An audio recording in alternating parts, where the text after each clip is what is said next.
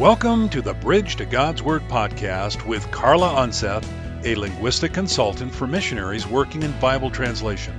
We invite you to visit us at www.bridgetogodsword.org to learn more about Carla's ministry. Now, here's linguistic consultant Carla Unseth.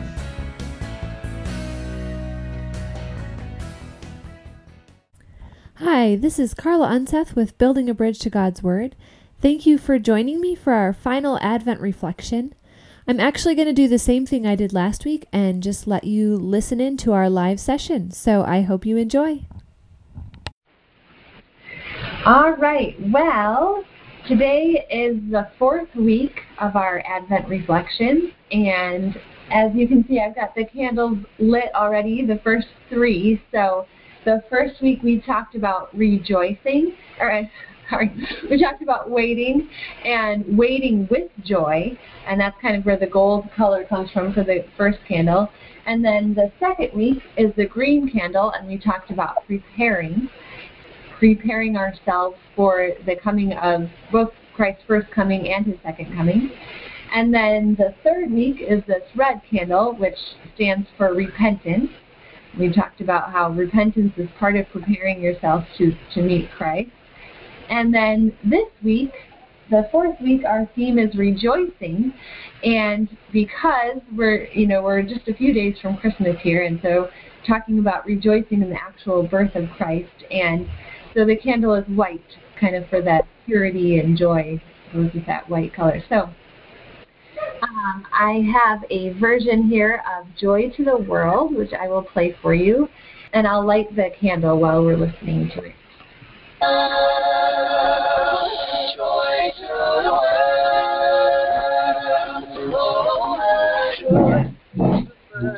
the Lord is come. Let us receive the King. Let every heart prepare him roam, and heaven and nature sing, and heaven and nature sing, and heaven and nature sing. Oh, joy to the world, joy to the world,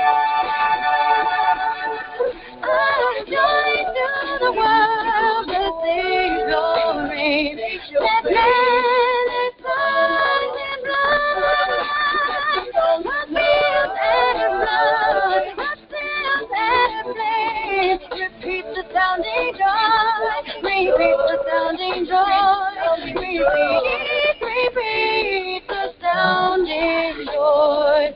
Joy to the world, then we sing. Let the earth receive her King. Joy to the world, then we sing. Let the angel voices ring. Joy to the world, then we sing. Let the men their songs employ. Joy to the world, then we sing. Repeat the sounding joy. Oh, he rules the world with truth and grace. Make the nations prove His voice of His righteousness, and of His love, and wonders of His love, and wonders of His love, and wonders of His love, and wonders of His love. Let the earth receive her King. Joy to the world, then we sing. Let the angel voices ring. All right, so that's Pentatonix, their Christmas album, Joy to the World. So, I mean, it really is, and especially the way they sing it. It's just such a song of joy and recognizing the fact that that's what Christ comes, is to bring joy, to bring joy to us. Mm-hmm.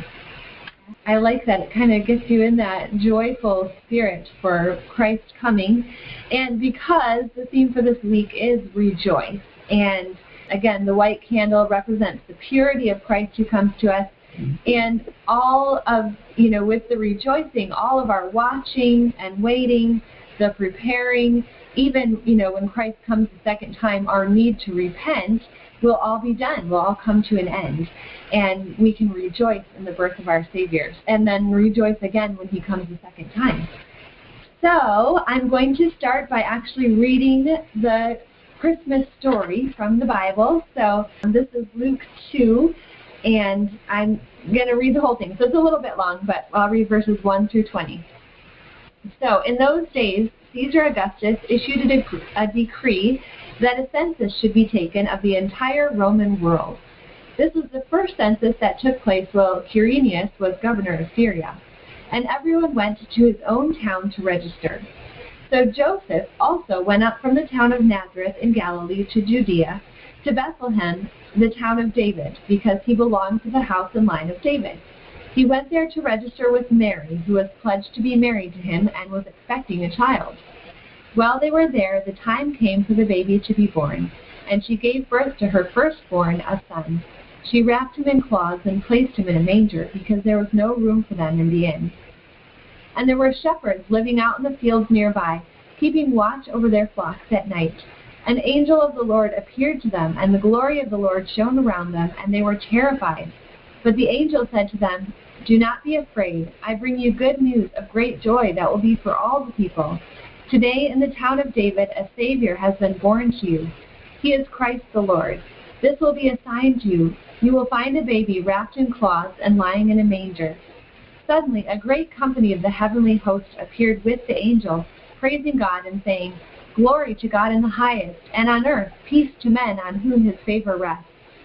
When the angels had left them and gone into heaven, the shepherds said to one another, "Let's go to Bethlehem and see this thing that has happened, which the Lord has told us about."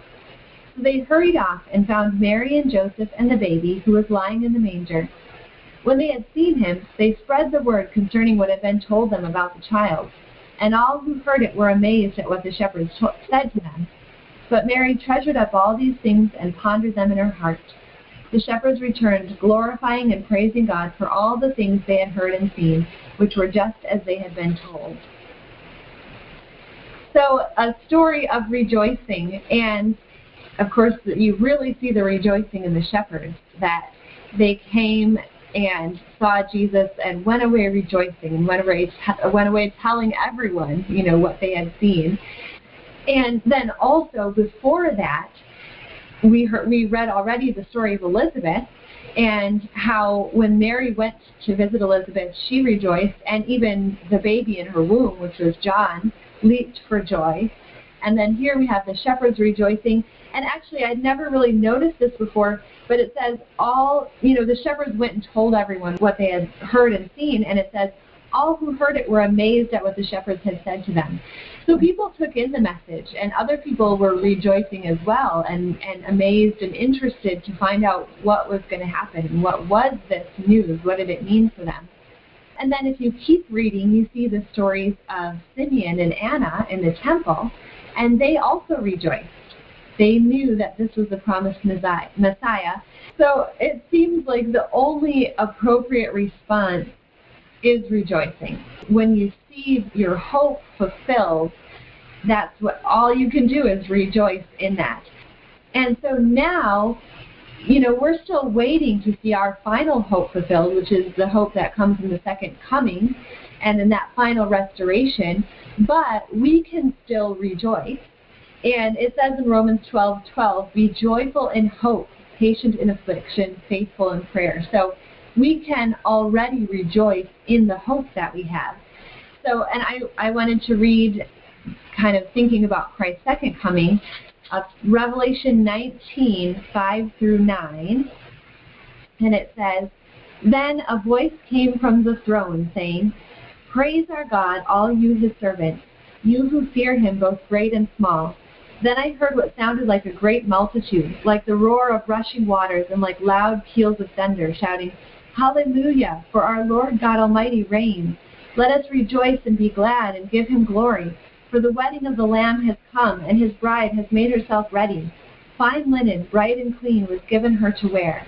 Fine linen stands for the righteous acts of the saints. Then the angel said to me, 'Write, blessed are those who are invited to the wedding supper of the Lamb.' And he added, These are the true words of God. So, yeah, this is the hope that we rejoice in. That day when all the multitudes will stand before God and praise Him and together rejoice in His redemption, the redemption that He will bring us. And right now, we rejoice in the hope of that time. That's why we can rejoice even though it hasn't been fulfilled. And the New Testament reminds us over and over again to rejoice. So here's just a few of those verses, and I read Romans 12:12 already, but 2 Corinthians 13:11 says, "Finally, brothers and sisters, rejoice. Strive for full restoration. Encourage one another. Be of one mind. Live in peace. And the God of love and peace will be with you." So some of those things we talked about with preparation, like encouraging each other, living in peace. And I like also that it says strive for full restoration. So, preparing for that restoration, but we rejoice in that. We rejoice because we have that hope. Philippians 4:4 says, "Rejoice in the Lord always." And again, I say it, rejoice. So, again, just an admonition to rejoice. 1 Thessalonians 5:16 through 18 says, "Rejoice always, pray continually, give thanks in all circumstances, for this is God's will for you in Jesus Christ." So once again, we have those elements of preparation, praying, giving thanks, but along with that is rejoicing. Rejoice in the hope that we have for the future. So as we go into Christmas Eve tomorrow and Christmas then on Monday, I hope that you will be rejoicing in the Lord, in the good gift that He has already given us in His Son, and then also in the hope that we have for the future coming and our future with Him. Thanks so much for joining me for these Advent reflections. I hope that they've been helpful to you over the past few weeks as you've prepared yourself for the coming of Christ. And if you have any questions about Christ, about why He came, I'd love to hear from you. You can contact me through my website, which is www.bridgetogodsword.org. And if you have any other thoughts or questions, I'd love to hear from you too. Thanks for coming, and I'll see you next time on Bridge to God's Word.